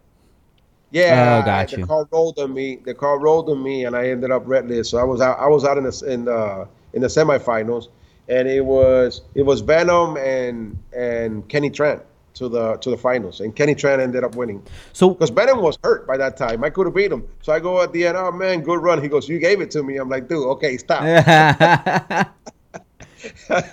so what year was this? 2001. Oh one, and you did not. That was the first ever NHRA event. And what motor was that in the EK? B series, So it's twin turbo. twin turbo B series. Oh Yeah. shit! There's pictures. There's pictures of that in the internet as well as video from Englishtown. Yeah. Running the car. So what were some of the benefits and downfalls of the twin turbo setup? Well, the benefit of the twin turbo was that it was a very responsive car. Remember, we didn't have any strain gauge, any clutchless trannies, so we would have to clutch in, shift, and no matter how fast you did it, there'll be a drop on the car. So that's why the big turbo wouldn't work. We didn't have the technology we have now that we run tremendous amount of boost and the turbo keeps up with it. So it was a very responsive car. Like I can get off the throttle, get back in it, and it was right there. Boost was there. So it was a very consistent car. For front wheel drive, it was very consistent. I would run the same ET all the time because of the response of the turbo. Yeah. As NHRA came in, I was going to run the second year, and at the middle of the year, they asked me, "Oh, are you going to continue to run that twin turbo?" I'm like, "Well, I might, but I can run a single turbo." I said, "Why? Why are you asking me?" The reason is because we're going to ban it. I'm like, "What do you mean you're going to ban it?" So NHRA did ban it for the next year, and actually the next year is when I decided to not run the car anymore, because I said when I went to run NHRA, I said I would run to the half of the year, the first 6 races, and if I didn't pick up any sponsors or anything, I will drop off. Gotcha. And I was 13 points. I was 13 points when I dropped off on the series, but I just couldn't continue. It was the traveling and the shop and leaving the shop. I would have to leave for a week or two. Yeah. If I didn't pick up a sponsor, it can't work out. It couldn't work out. So I stopped racing at the middle of 2001. Got you. So what did you focus on after that? I focused more on the shop and things to do, and then I was growing older, and family, kids, everything. So I started focus more on that, and realized that I wanted to sell the car to buy a house. Got you. That was my thing. Oh, I'm going to sell the car to buy a house. And then I realized that, yeah, I do have a lot of money in the car, but nobody's going to give me that kind of money. So I'm like, okay, I can't explain this to the wife. This is a no-no here. Yeah. Unless you want to commit suicide. Oh. So I decided to part the car out. Okay. I sold I had a couple of spare motors, spare parts, rims. So I sold the car as a roller, and I ended up making up like 30 grand out of the whole thing. I spent a tremendous amount of money. Yeah. And with that, I said, look, I'm just gonna, shift my life a different way now. Go out there and look for a house and see how it goes. And there's always time for racing. And I was working on the shop. I was busy at the shop. So I'm like, I'll just move along with my life and help people out with racing. And it was like that for a while until a customer came in and tells me, oh, I'm going to buy a race car. I said, okay, cool. I'm glad you are.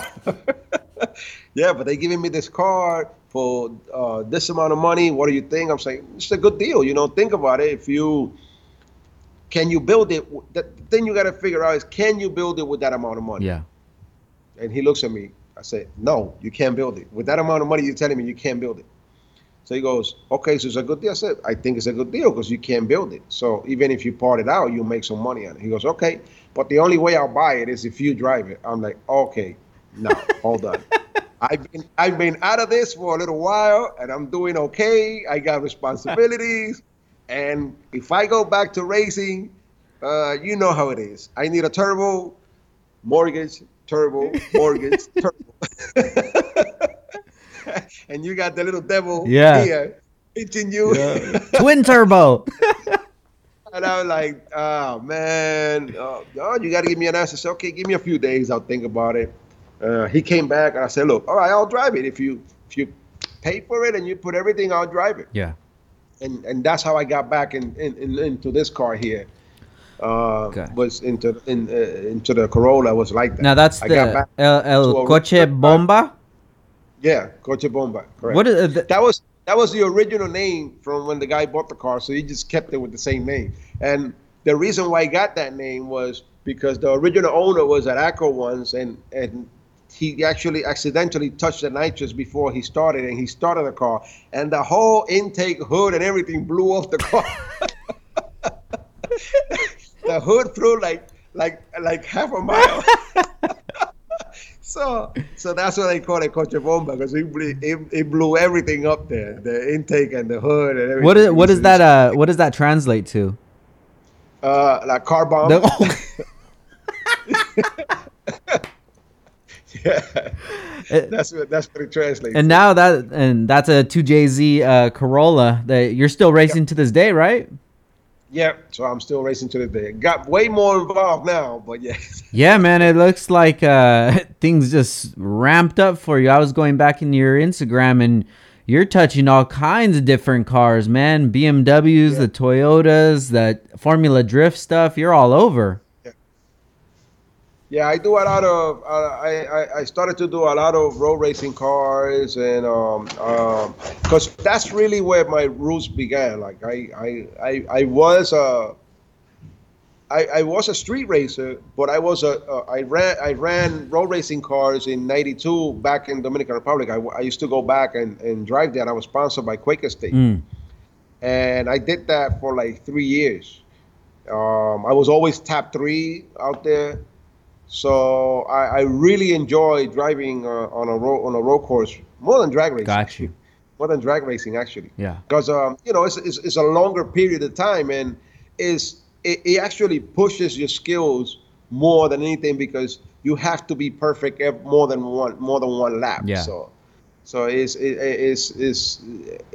I got back into it when I started to tune the cars as people in the Dominican Republic started to buy really high end cars. They needed, we needed to see data. We needed to do fix a lot of stuff, and I had a lot of experience in it, not only in the mechanical side but the driving side as well. So it was a big plus for me, and I started picking up really good customers out there.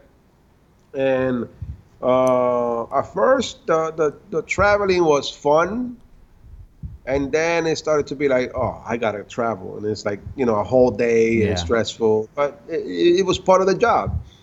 And yeah, I really, to this day, I do a lot of that, and I enjoy it. I really enjoy that. Now, when did you realize that you had a skill in tuning? In tuning, it started back with when Joe Spetta Senior was tuning my car.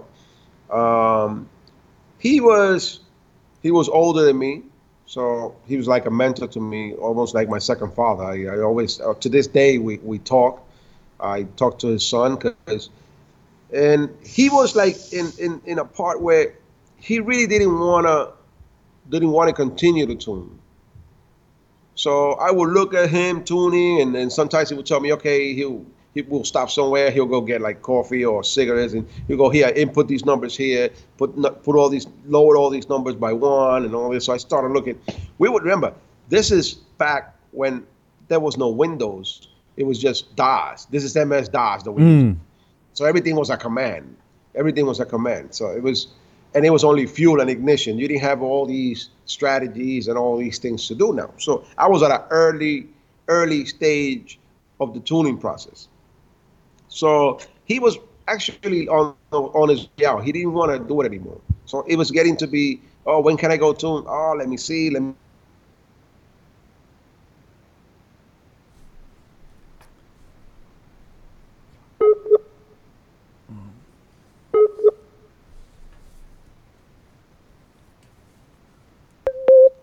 All right, we're back. Got So it. he's Yeah. getting out of tuning. So he's getting out of tuning. So he's like, "Oh, I'm gonna have Joe Junior tune your car." I'm like, "Oh, I don't know. I don't know how I feel about that. You always tune my car, and we get along, and we were a different age. Like he would relate to me towards his son, but we're not in the same age group. So I see him younger than me. I'm like, I don't Mm. know. I don't know about this. Young kids are kind of Yeah. crazy, and we're kind of slow down guys here. We talk about things before we do it, and we rationalize one Yeah. way or the other. I don't know how I'm going to do with him. Nah, you're gonna be okay. So he took my car for a couple of times, and we kept making changes, and then you know. Um, it was his early, he was starting. So I'm like, I'm seeing that, like, he's learning with my car. So why don't I just learn, man? So at that time, I know that Gen 7 for DFI was going to come out, which was a Windows ECU, a better ECU, and all that. And at that time, I was getting a lot of promise that I will get the Gen 7, that I'm going to do a lot of research for Excel because he was a big Excel guy. But that didn't happen. And then I was using, I was beginning to see this computer called Gems that was from the UK. So I'm like, well, I'm not getting this DFI thing, so I'm looking at these Gems because I was seeing rally cars, and there was a Irish guy that came to my shop that goes, man, look, I'll trust you, man. Just tune my stuff. Don't worry about it. If it breaks, it breaks. Don't worry. I know you can do it. So he pushed me to do it a lot, and we would do it in the street and all that. So I got familiar with that computer. So I'm like, okay, I'm gonna probably buy one of these and put it in my car. But when I called Gems, they tell me, no, we can't sell to you. What do you mean you can't sell to me? That's because I'm in the United States or what? Because they're in the UK. Mm-hmm. So they go, no. If you want to buy any of our products, you got to contact this company called AEM. Mm. AEM, what the hell? AEM don't. What the heck they got to do with this? I knew John at the time, but John was building intakes, Yeah. and John has sold the company at that time. So when I tried to contact them, they gave me the number. I called them, and then I find out from Jason Siebels at the time, that yes, I can buy the ECU through him and all this. At that time, there wasn't an AEM yet. Mm. So I get this Gems and I put it on the car, but they come out with the AM, and then I find out that Kirk is working there, Mm. and that's how I get into AM, into AM, and this is 2001 when I went to NHRA. When I went to NHRA, I was the first car to run 940s on an AM Wow. because nobody understood the computer. But since I have already done stuff that is Gems, that is something like it, I understood what it was, and I learned that was the first time I started to tune. I just said, look, I'm not gonna let anybody learn with my car. I'm just might as well learn, and that's how I got into tuning. And like everything else, I mean, because people always criticize somebody when somebody starts, like, oh, it blew up. Well, if you don't blow up stuff, you're never gonna learn, Yeah. because it's like everybody says, you have to fall, get up, and then start walking again. That's the way things end. The bad thing is when you don't learn from your mistakes. But we're all humans. We're gonna make them one time or another. And I made a lot. And the more you blow up, the more you learn.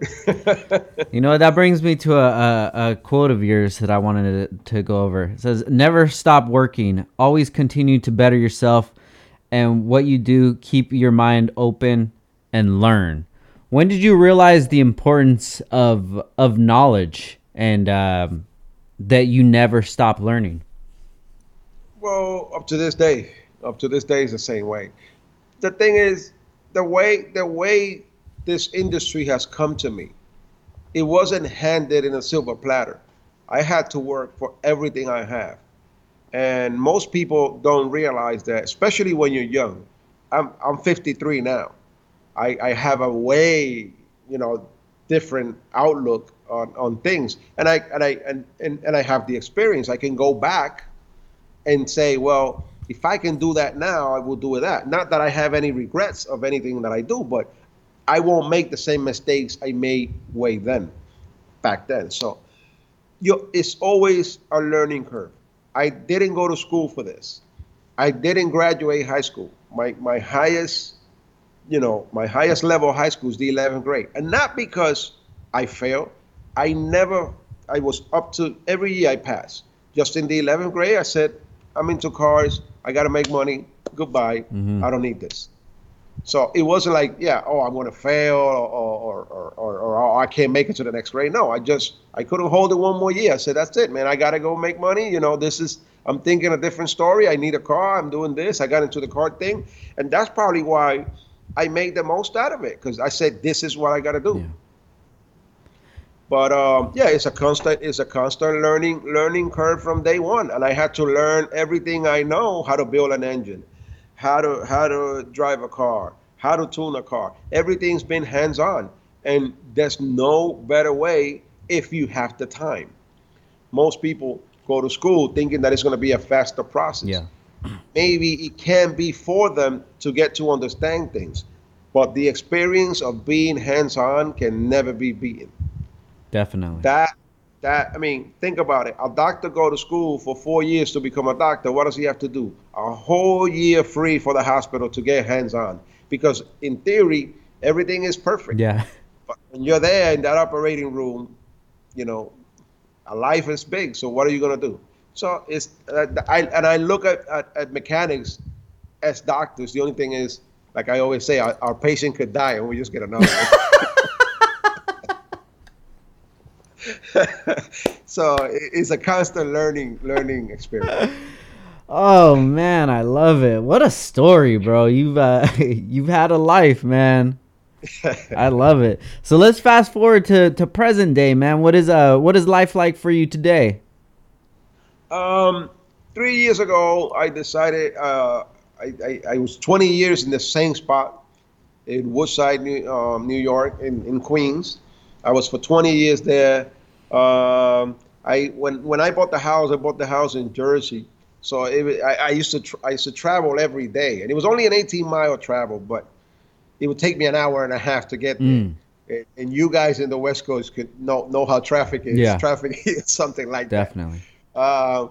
And then I just decided I had it. I wanted to come to Jersey, and I found a spot here in South Amboy. I used to actually come and tune for the guy that's actually with me here. And he said, look, there's an open space. You want to move there? And when I moved here, it's the same size, but my expenses came down a tremendous amount. Mm-hmm. So it was really a no-brainer for the move. And when I was going to move, my landlord actually even asked me, hey, if there's anything I can do, because I mean, I've been there for 20 years, no problems with the guy. So I don't think he wanted me to leave, but I'm like, no, it's just, I couldn't grow where I was. And at the time I was looking at like, yeah, I want to grow more. Yeah. I want to move and I want to grow. Once I moved here, I was so calm. And it's one of the things that Javier talks about. I talked to Javier about a lot about that. And when I came here, I had something happen to me. My eye started to get blurry, and I thought I was losing my sight. And what happened is I actually had my retina in the back had holes, and that's what the doctor explained to me. And I was getting water in front of my eyes, and it was getting blurry. So this happened to me all of a sudden. I never had any issues. And I asked him what happened, and he goes, well, you have a lot of stress. I'm like, no, dude, you got the wrong guy. I don't have stress. Yeah. So he kept telling me, yes, that's the only way that happens, and it happens at your age. So whether you think or not, you do have some stress. I said, whatever, how can we take care of this? He said, oh, we'll take care of it right away. I said, no, you're not operating me on my eye. You got to tell me what you got to do. So he says, no, I just go in there and I cover the holes, and you go back to work. I said, oh, okay, if I go back to work. So he did it. I was good. Then I moved, like probably 3 to 4 months after I moved here. And the first day I came into this shop was the first day that I realized how much stress I had when I was in New York. Wow. It took that for me to realize it. So I'm saying, that's when I said, wait a minute, do I really want to grow, or do I want to stay where I'm at? And and have less stress. And that's the route that I took. And here I'm a lot calmer here. Everything is a lot calm. You don't have, and when people think about stress, they think it's just because you have problems. No, it's the pressure of the traffic, the city, and all the noise and all these things. So it was when he said stress, I said no, but he just didn't explain the kind of stress. When I came and sat here, that everything is quiet, that I can come in the back of the shop and work with no noise, no nothing, and get more concentrated. I say, oh, now I understand when he's talking about stress. Yes, I did have it. So you didn't even realize that the atmosphere that you were living in was stressful. Correct, correct. So it took me to move and see a different picture, because that's what I saw when I moved here. I actually saw a different picture, and I realized myself that, wow, I did have it. Yeah. So life is a lot calmer for me here. Uh, I actually get more done. I actually get more done here, and it's working out pretty good for me. I love it, man. That's it's an amazing story. So, say if somebody were to go to the shop, DRT Racing, South Amboy, New Jersey, what are some of the services that you provide, and do you sell parts in store? Yep, I sell all the. I'm a dealer for all the major ECUs. I've been for years. Um, AEM being one of the biggest, I give a lot of feedback on it as well. Motec dealer, Haltech dealer, um, you name it, we mostly a dealer for, and tune it as well. Install it, tune it. Nowadays, I'm doing more engine builds, and it's crazy because it's mostly two JZs. Yeah. Everybody's coming with two JZs since I have it, Yeah. uh, than anything else. I do a lot of tunes for Honda. The other day, I did a tune that brought me back a lot of memories. Is the guy is a friend of mine actually, but it was a B series, and people talk about a B series. I mean, the Honda community at all have lost respect for the B series, other than the Sport front wheel drive. Yeah. Sport front wheel drives are the only one using it, Hmm. and I. In 2000, I made like 240 horsepower out of a B series, which was unheard of. And this guy wanted to build a B series, and he built the motor himself and everything. But I helped him out with a lot of stuff, and I tuned the vehicle. And we actually made 291. It was like a month or two ago, and it was something that brought me back. And I got really into tuning the car. And as I'm posting on Instagram, it happened to be that Nice Ones was here, and he did a video Yeah. and everything, because he saw the how hype I was about tuning this thing, and it's like it was grassroots for me. It was going back to '97, 2000, Yeah. and yeah, well, and I remember Felix coming in, Felix Medina coming in and say, if you make 250, I give you $1,000. I'm like, look, I'm already at 260, man. Oh I'm man, already at 260, so hold on. We're gonna make more than this. I love it, And we man. got 81, which is pretty decent for something that nowadays everybody's running all these type of fuels that they mix this with that, and uh, this was plain M1, just an alcohol car, M1, no mix, no nothing. So it was very impressive to make the 291, and it actually felt good, that I went back to something that I used to do a lot before. Very cool, man. I love it. Yeah. So speaking of tuners, let's try to give some flowers to some of the younger tuners out in the tri-state area. Who are some tuners that you know that are putting in the work, and they're putting out some awesome results? Nowadays, that's the good thing about the industry, how it has evolved. Um, when I started, there was very very few tuners. That's why one of the reasons why it was always packed. But there's a lot of great tuners out here. Felix Medina being one. He actually moved right here, right behind me now. Got you. Um, he's one of the guys that are on the move now. Um, yeah, we have a lot of people in the tri-state. Definitely. It's funny how I go black. Joe Solo is a big Honda guy. Joe Hmm. Solo is doing a lot of Honda tunes around here too, and showing his work out there. Um, there's a numerous amount of guys. Like before, you had one or two dinos around the tri-state area. Now you got dinos everywhere, and guys doing their thing. Yeah. And not only in the New York area, all over the country. Before you couldn't find as many tuners all over, in the different part of the countries. People who come from other states Yeah. to tune to DRT as far as Virginia and as far as Maine north. So it wasn't that many people. Now you got guys in Massachusetts, Connecticut, all tuning. Yeah. So with you being in the community since, mid 80s to this day, still wrenching and tuning, what are some of the things that you've noticed with the change of the community, with social media, with the growth of everything? Where do you foresee all of this going to? Well, the electronics are moving faster than people now. Every other day, you have like I said when I first started, it was in DOS. It wasn't even in Windows, and we didn't have any strategies. What I mean by strategies, all we could do is move ignition and fuel. We didn't have anything else. Now you have strategies on traction control, on turning something on, or making something work. The computer does more than just run the engine nowadays. And in the new cars is even more complex because the computer, you take it out and it runs everything in the car, the dash, all the controls for the air conditioner, sometimes the radio.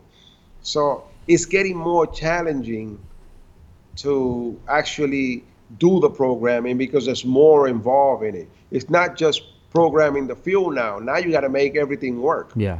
Now you got to make the tranny shift. Now you got to make the RPM on the dash work because it works through a CAN bus. It's not something where you run a wire anymore. So there's a lot more programming going on than just the computer nowadays. When we do like on a road racing car, I happened to start learning at an early age how to mess around with a CAN bus. That opened up that for me, which was a whole new era of tuning for me because now I'm putting something a little box that's gonna control all the power in the car. I have to program that the right way, and now it's a challenge. So you get into it all over again. Yeah. Whenever that's the way I look at what I do. It has to be challenging, and I think that's why we all get into something is for passion, and you understand that you're gonna make something better, and that you're gonna make this thing come alive, and that's what gives you that energy to continue. Ralphie, I love it, man. Hey, I wanted to thank you for sharing your story with me, man. It was awesome and very motivating for sure.